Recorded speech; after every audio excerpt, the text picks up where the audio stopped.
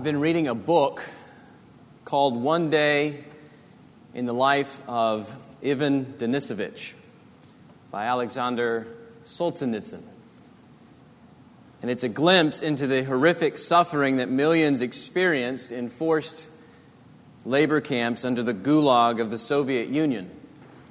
Lenin created them, Stalin made them worse.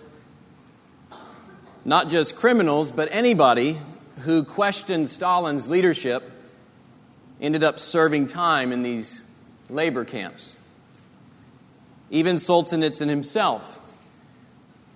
For some letters questioning Stalin's policies, he got 8 years of forced labor and 3 more exile. One day is just that. It's an account of what one day was like in these camps. There was the bitter cold, 27 plus degrees below zero, without sufficient clothing. The food was nothing but a slop of porridge. Hunger would drive many of them to animal-like behavior. Forced labor was cruel. Grueling tasks in the cold without rest. The guards forced them by intimidation. They threatened them with punishments and holding cells. If you were sick, too bad. Personhood was gone. You're just a number. And the whole account is just dehumanizing. And it's difficult for us to imagine what he and millions others suffered, especially with all of our freedoms. But that's why Solzhenitsyn wrote what he did. He wanted the world to know the cruelty. He wanted the world to see what he saw, to feel what he felt, to get in his shoes and look around at the suffocating tragedy that millions suffered under Stalin. Remember them, in other words. Don't repeat them. And don't embrace worldviews that lead to them. Lamentations functions the same way for the people of God.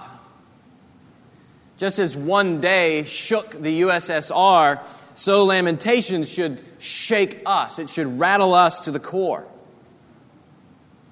We weren't there when Jerusalem fell in 587 BC. Even when you read about it in 2 Kings 25, you just get you don't really get a sense of its awfulness. You get the facts, the bare facts of what happened, but you don't really feel. You do feel in Lamentations. The author walks you through his experience. He puts you in his shoes and he walks you through the devastation and the darkness. He utilizes poetry and color and eyes filled with tears and a structure that rises and falls and then unravels to connect your emotions to the pain of exile. And that's no less true with the suffocating tragedy outlined in chapter 4. God wants us to learn from this tragedy. He wants us to see how sin destroys people, how awful consequences come when we abandon God. Chapter 4 is the worst. Like chapters 1 and 2, he again utilizes the acrostic pattern here. But at this point, he shortens it. Instead of 3 lines per verse, like we get in chapters 1 and 2, he only uses 2 lines each verse. Here, it's as if he's starting to run out of breath, like the suffering is too much and he's nearly spent. It's only the last 2 verses that give him any hope that God is going to act again, and it's enough to kind of give him one more burst of a prayer in chapter 5. Before we get to that hope, though, we must sludge through terrible again.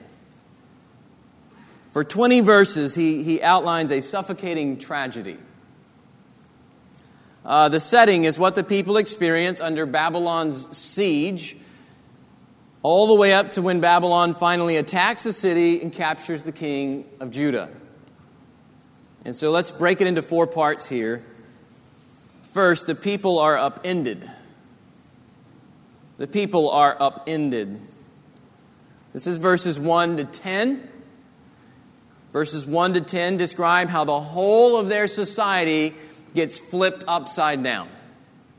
Okay, from top to bottom, every relationship suffers disorder and a reversal of what ought to be. So in verses 1 and 2, the precious become worthless. Look at it. How the gold has grown dim. How the pure gold is changed. The holy stones lie scattered at the head of every street. The precious sons of Zion, worth their weight in fine gold, how they are regarded as earthen pots, the work of a potter's hands. So he begins with gold, pure gold, holy stones. All these materials decorated the temple complex. They became precious to the people as they signified the beauty of God's presence and blessing. But notice the parallel structure here. He uses that imagery actually to describe people, the people of God, the sons of Zion. When weighed against refined gold, the people themselves are priceless. But now they've been scattered, they've been torn down like a temple, and they're no longer treated as precious people. They're kicked to the side of the road and laying in the dust. So the precious become worthless. Also, the nurturers become cruel. Look at verses 3 and 4. Even jackals offer the breast. They nurse their young, but the daughter of my people has become cruel, like the ostriches in the wilderness. The tongue of the nursing infant sticks to the roof of its mouth for thirst. The children beg for food, but no one gives to them. In Scripture, jackals often appear in context of judgment. They're kind of the scavengers of the dead wastelands. Even these beasts are pictured here nursing their young, but Israel doesn't. They've become cruel like the ostrich, he says. And we learn a little bit about the ostrich in Job 39, don't we? The ostrich leaves her eggs to the earth and lets them be warmed on the ground. Forgetting that a foot may crush them and that the wild beast may trample them, she deals cruelly with her young. That's Job 39:14. Zion has become that. The created order is flipped upside down. In other words, man was supposed to rule over the beasts.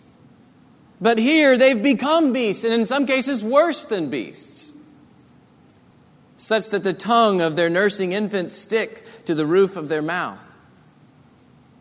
Now this imagery appears in contexts where people can't talk anymore. The point being, the baby is worse than thirsty. She's so thirsty she can't even cry anymore.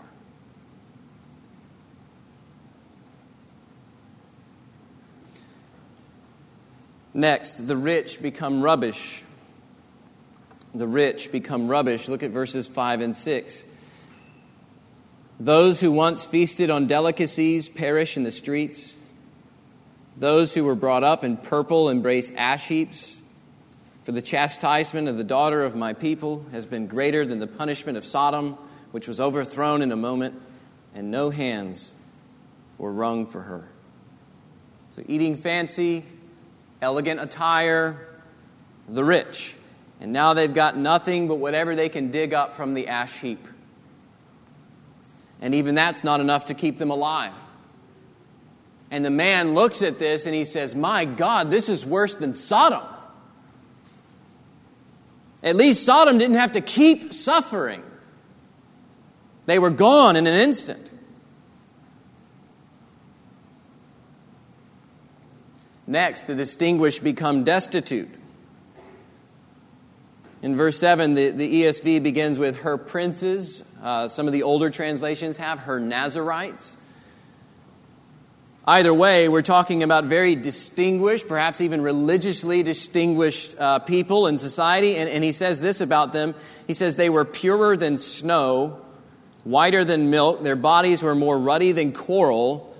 The beauty of their form was like sapphire. So this is a jewel that was actually often associated with the beauty of the Lord's presence. So these people dazzle, in other words. But now it says their face is blacker than soot, and they're not recognized in the streets. Their skin has shriveled on their bones. It has become as dry as wood. Happier were the victims of the sword than the victims of hunger who wasted away, pierced by the lack of the fruits of the field. You know things are really, really bad when people prefer to be a casualty of war. When they call being a casualty of war good, happier. And then when you thought it couldn't, it gets worse. The compassionate become cannibals. The compassionate become cannibals. Look at verse 10. The hands of compassionate women have boiled their own children. They became their food during the destruction of the daughter of my people. I don't even know how to think about that. And I don't want to. But it happened. And God warned that this would happen. This is straight out of the curses of Deuteronomy 28. God told them that this would happen if they rejected His word and worshipped the nation's idols. His hand of blessing would be removed. His hand of protection would be removed. The enemy's siege would become so cruel that the most refined man and the most tender woman would fight over who gets to eat their children. It's unthinkable. It's abhorrent. But this is what sin does. First and foremost, sin separates us from God's covenant blessings. And then it dehumanizes people. It turns society upside down. They know the cost of their sin, and they still chose it. That's slavery. That's bondage. When you know what it's going to do to your little girls, and you ignore it, you ignore God, and you choose it anyway. That's slavery to sin, and we ought to hate it. That's the people upended.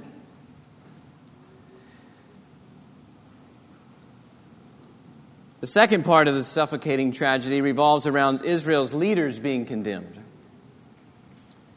Israel's leaders are condemned. Verse 11. The Lord gave full vent to His wrath. He poured out His hot anger, and He kindled a fire in Zion that consumed its foundations.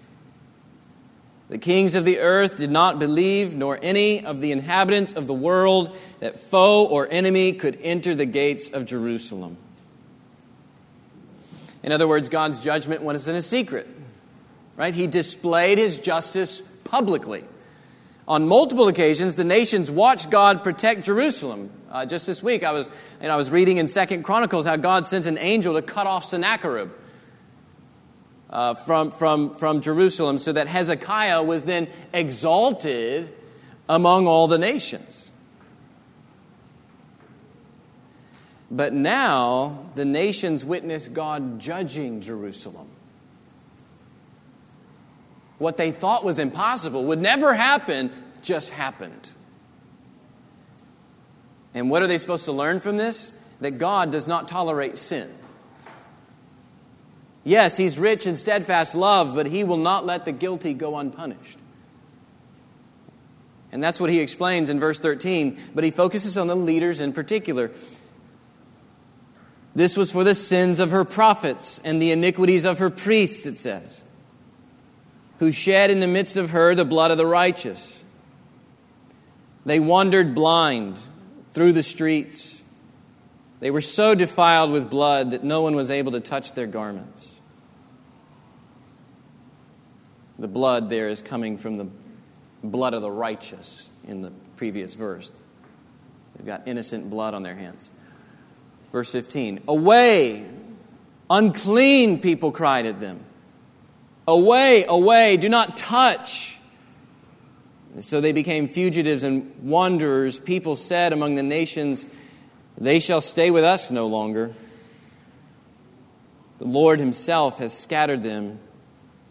He will regard them no more. No honor was shown to the priests, no favor to the elders. In other words, they became so unclean that not even the nations wanted to have anything to do with them. These leaders were supposed to deliver God's word and apply God's word with wisdom. And apart from a few, like Isaiah and Jeremiah, the majority didn't. As chapter 2, if you go back to chapter 2, verse 14, taught us, it says, your prophets have seen for you false and deceptive visions. They have not exposed your iniquity to restore your fortunes. And the priest, Ezekiel says that the priests did violence to God's law and they profaned God's holy things. And the elders too, they would hide in the dark and they would sneak idols into the Lord's courts. And as goes the leaders, so go the people. And so the Lord's wrath fell on Zion, and God exposed the leaders. Innocent blood was on their hands. He cut them off from his assembly, much like a leper would be cut off from under the law. He scattered them among the nations without honor, without a people, and without a home. And then third, we find the city overrun. The city overrun. For months, they hoped that Egypt would somehow intervene, that some other nation might come and chase Babylon away like times before, but that proved to be a false hope. And after an 18-month siege, Babylon finally storms the gates, and the whole scenario unravels in verses 17 to 19. Our eyes failed, ever watching vainly for help. In our watching, we watched for a nation which could not save. They dogged our steps or hunted us down so that we could not walk in our streets. Our end drew near. Our days were numbered, for our end had come. Our pursuers were swifter than the eagles in the heavens. They chased us on the mountains. They lay in wait for us in the wilderness. In other words, no matter where they ran, there was no escape. All of them were goners, even their king. And that's the fourth part of this suffocating tragedy. The king is captured. Verse 20. The breath of our nostrils, the Lord's anointed, was captured in their pits, of whom we said, under his shadow we shall live among the nations. So it's talking about King Zedekiah here. Zedekiah tries to flee. You can read about this in 2 Kings 25. Zedekiah tries to flee, but they capture him. They sentence him. They kill all his sons. They put out his eyes. They bind him in chains, and they haul him off to Babylon. Now, why is that a big deal? Because he's the heir to David's throne. God's promises are bound up with the king from David's line. That's why he calls him the breath of our nostrils. The nation's life depends on God fulfilling his promise to David's house. It's part of God's steadfast love. Psalm 2, 2 Samuel 7, these prophecies. A forever king from David's line was supposed to come, sit on a forever throne, bring a forever kingdom, and bless all nations with a new world order and a new creation under the blessing of God's peace.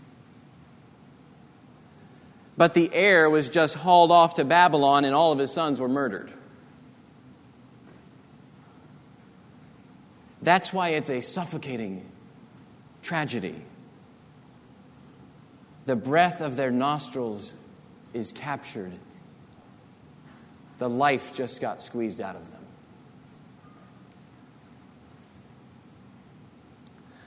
So what now? That was 20 verses of terrible. What now? Is hope even possible here? And by God's mercy, it is. It's just a sliver. But verses 21 to 22 are the hope. Look at verse 21. Rejoice and be glad, O daughter of Edom, you who dwell in the land of Uz, but to you also shall the cup pass. You shall become drunk and strip yourself bare. The punishment of your iniquity, O daughter of Zion, is accomplished. He will keep you in exile no longer, but your iniquity, O daughter of Edom, he will punish. He will uncover your sins. So two things become obvious in verses 21 and 22. Your enemies will be judged. Your exile will end. Your enemies will be judged. Your exile will end. First, your enemies will be judged. Now, the prophet Obadiah is really helpful here. Go home and read Obadiah. Just got one chapter. Short. But it's helpful because basically it tells the story of Edom. Edom has a terrible history opposing Israel. And that was no less the case when Babylon ransacked Jerusalem. Edom actually kind of stands back and watches them do it and then takes advantage of the situation.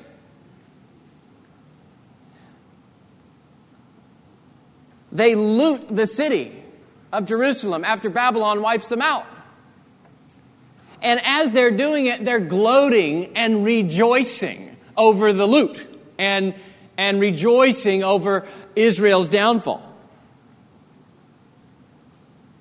Which gives us some context as to why Lamentations 4:21 tells them rejoice. We're supposed to read it with irony. As if to say, sure, enjoy the day while it lasts, Edom. Have all the fun you want, but your day is coming. You will drink the cup of God's wrath. So their enemies won't get away with what they're doing. And God will glorify His justice by judging their enemies. He will right all wrongs, and that's part of the hope.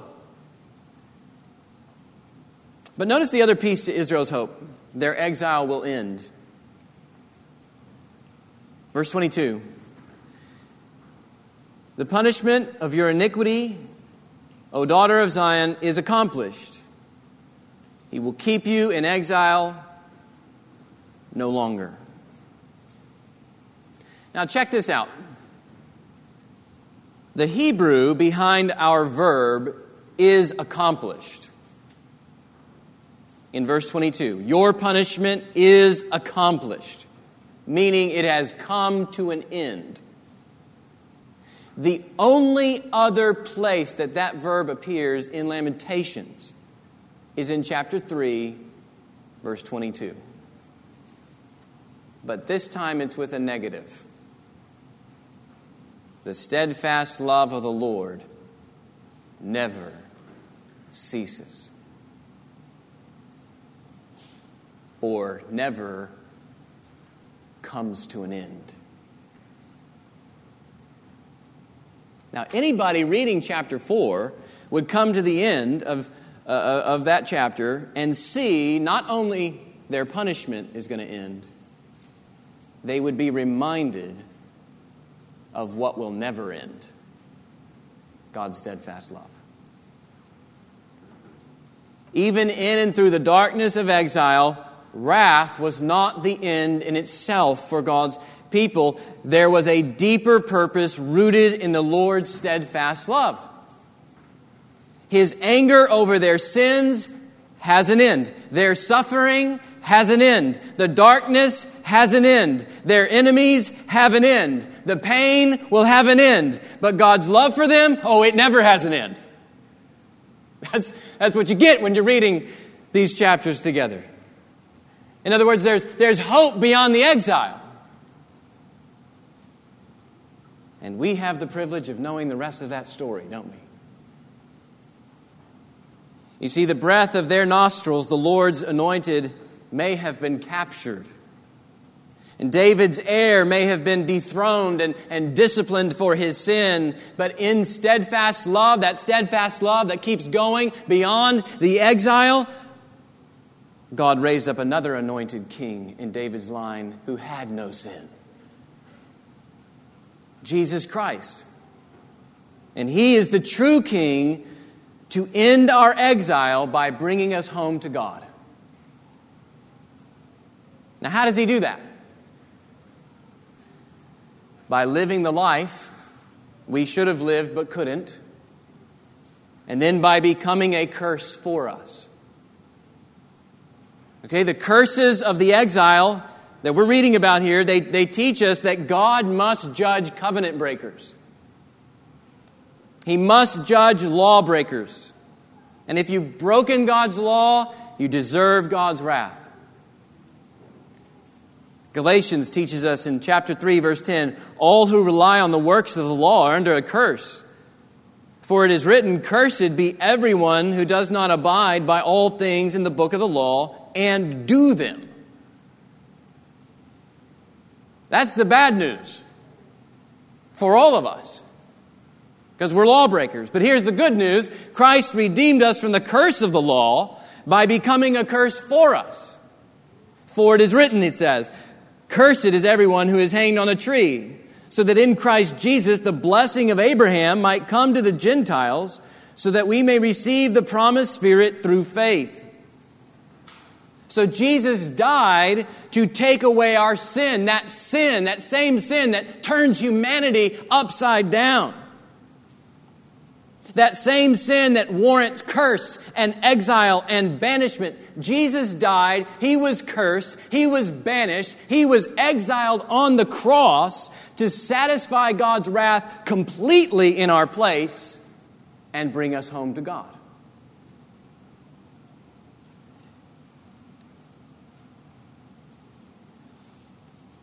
And more than ever, God's people can truly say, our punishment is accomplished. Our punishment has come to an end in the death of Jesus, because all of God's wrath and all of God's curses were poured out on Him in our place.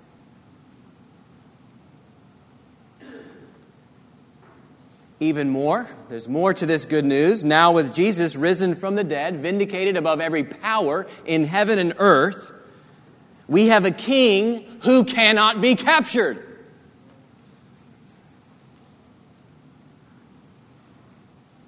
He reigns in the Jerusalem that is above.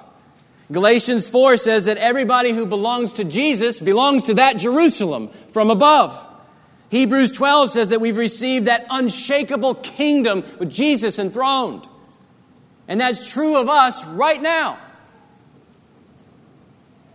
And at the same time, we're also waiting for the city that is to come, right? This isn't our final home. Jesus is bringing a city, a new Jerusalem in a new earth that cannot be overrun by enemies. Right? They're going to be destroyed. The enemies will be destroyed outside the new city. But inside the city that will cover the earth, His people will be forever restored. And society will be rightly ordered beneath His lordship. Ashes will be traded for beauty. Weeping will be replaced with joy. The hungry will be satisfied. The prisoners set free. And all of our laments will find their answer in His presence. That's the good news.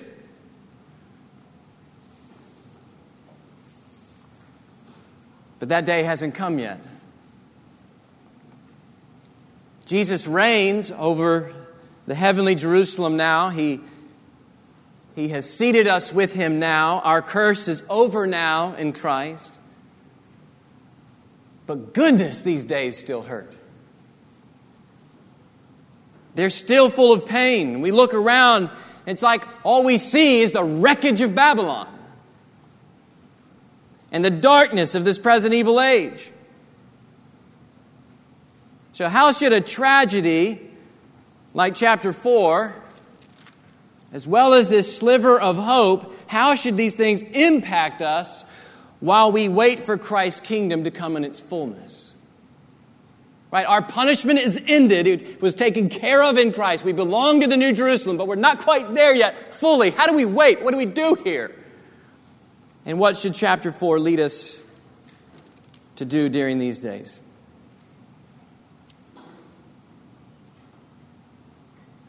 Number one, and what I say is going to be different from what you see on the screen, at least for this first one, because I forgot to edit it. But lament sin's horrific consequences and abstain from the passions of your flesh. Lament sin's horrific consequences and abstain from the passions of your flesh. Sin is rebellion against God in any form: word, thought, deed, affection. Lamentations serves us by not turning a blind eye to sin. I mean, it actually looks at sin, and it studies sin, and it studies its awful consequences, and it gives us the awful consequences in vivid detail. And it laments sin's presence in the world and in our lives. I was reminded this week that 1 Peter refers to Christians as exiles. So 1 Peter 1:17 says, "Conduct yourselves with fear throughout the time of your exile, knowing that you were ransomed from the futile ways inherited from your forefathers." But then in 1 Peter 2:11 it says this, "Beloved, I urge you as sojourners and exiles to abstain from the passions of your flesh, which wage war against your soul."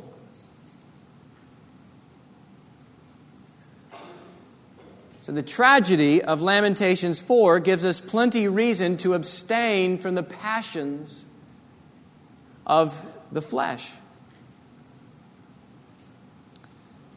Sin separates us from God and His covenant blessings. This is what we see when you're looking at chapter 4. It separates us from God and His covenant blessings. Sin destroys relationships at every level. Sin upends the created order, and it turns people into beasts. Sin takes everything that's colorful and vibrant and beautiful and turns it into an ash heap. Sin also has far-reaching consequences. Right? Your sin doesn't stop with you. I don't care how private and hidden you think you're keeping it, it does not stop with you. Look at what it did to the children. And the children's children. And their children.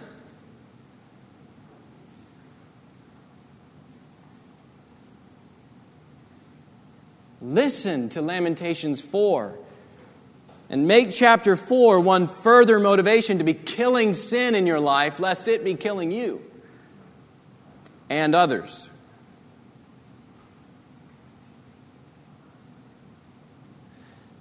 Second, lament when leaders fail and pray for your leaders' enduring faithfulness. Lament when leaders fail and pray for your leaders' enduring faithfulness. As a leader of my wife, as a leader of my children, and as a leader of this church, I find verses 11 and 13 very sobering. The Lord gave full vent to his wrath. This was for the sins of her prophets and the iniquities of her priests. They stopped correcting people's sin. They let idolatry continue. They grew comfortable with their own idolatry. And God's wrath came. I'm sobered by that. I'm not beyond what happened to these leaders. I'm just as vulnerable. We need your prayers for enduring faithfulness here. A couple weeks ago, Joshua Harris not only separated from his wife, he walked away from Jesus too. He was a well-known leader in the church, and many looked up to him, including myself. It is right and appropriate to lament Joshua's apostasy.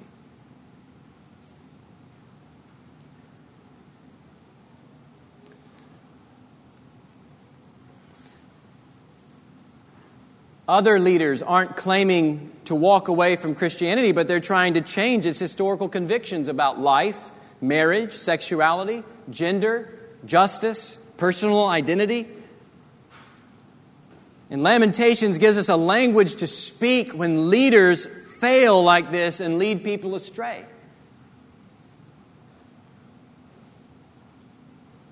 It's wrong to overlook the sins of leaders because, hey, he's my buddy. Or because, hey, I do the same thing. Or because, hey, it might shake things up a bit. Or because, hey, he has letters behind his name. Or because, hey, we might lose money in the popularity.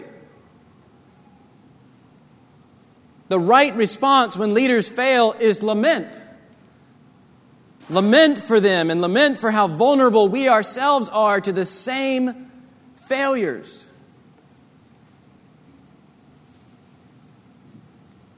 Gosh, we were somewhat shaken by Joshua Harris's move away from Christianity. And we were talking about it in the elders' meeting. And it was a meaningful moment. It was a very sobering moment. And I remember Dale just putting his hand down and saying, "Not here, brothers," and looking us dead in the face as a dad would, tears in his eye. "Not here." We have to care for one another and hold one another accountable.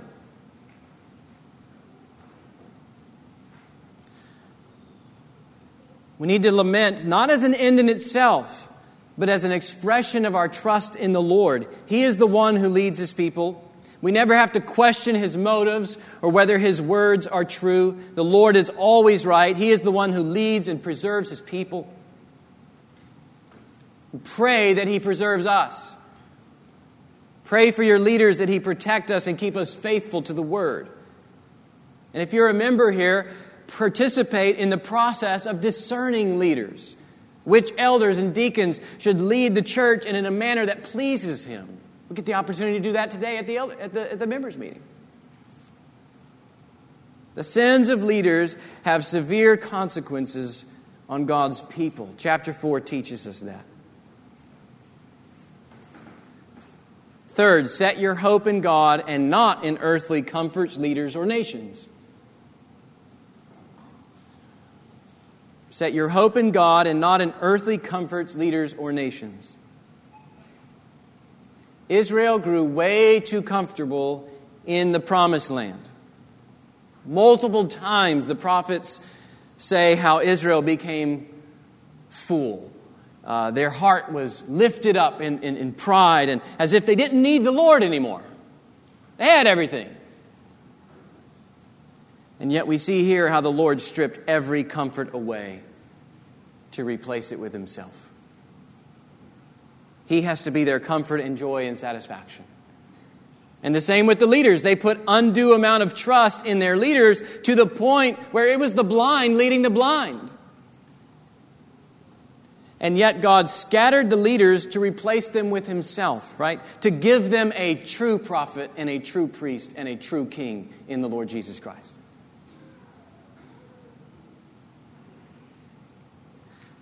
And also, we find them setting their hope in political alliances with other nations. In verse 17, it says, "In our watching, we watched for a nation which could not save." I couldn't help but to think of the way many people, even some Christians, watch for America to save the world. We should be thankful for the freedoms we enjoy, but never should this nation or any political system become the object of our hope. Here we have no lasting city, but we seek the city that is to come. Jesus Christ and His kingdom alone is our hope. And then finally, in the worst darkness, the Lord brings hope for His people. In the worst darkness, the Lord brings hope for His people. You might be in the darkest moment of your life right now. Or maybe you know somebody who's in the darkest moment of their life right now. This is definitely one of the darkest moments in Jerusalem's life. It squeezed the life out of them as a nation. And the circumstances in your life might be squeezing the life out of you right now. Whether that's due to your own sins, or these sins that others have committed against you, or just due to living in a broken, fallen world. And yet, what do we find in chapter 4? We find a God who meets us there. We find a God who meets us in the darkest of moments. A God who then steps in and gives them hope, reminding them that He would act to save them again.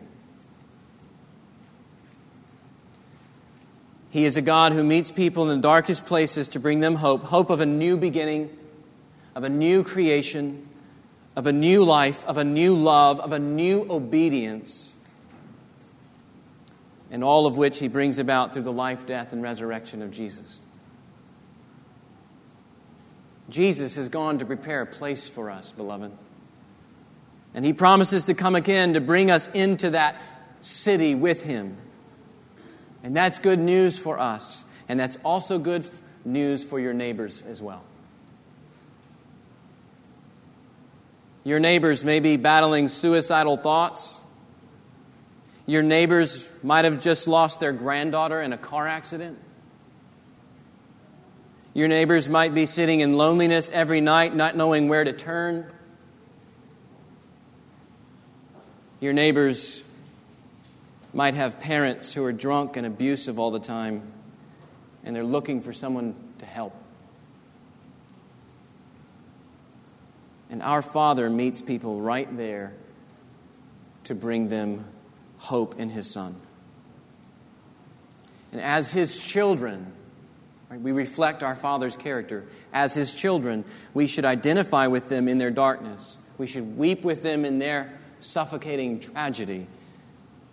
We should share the hope that God has brought in Jesus and look to care for them. Because our tragedies will have an end. But God's steadfast love never ends. And that is our hope. Let's take the supper together.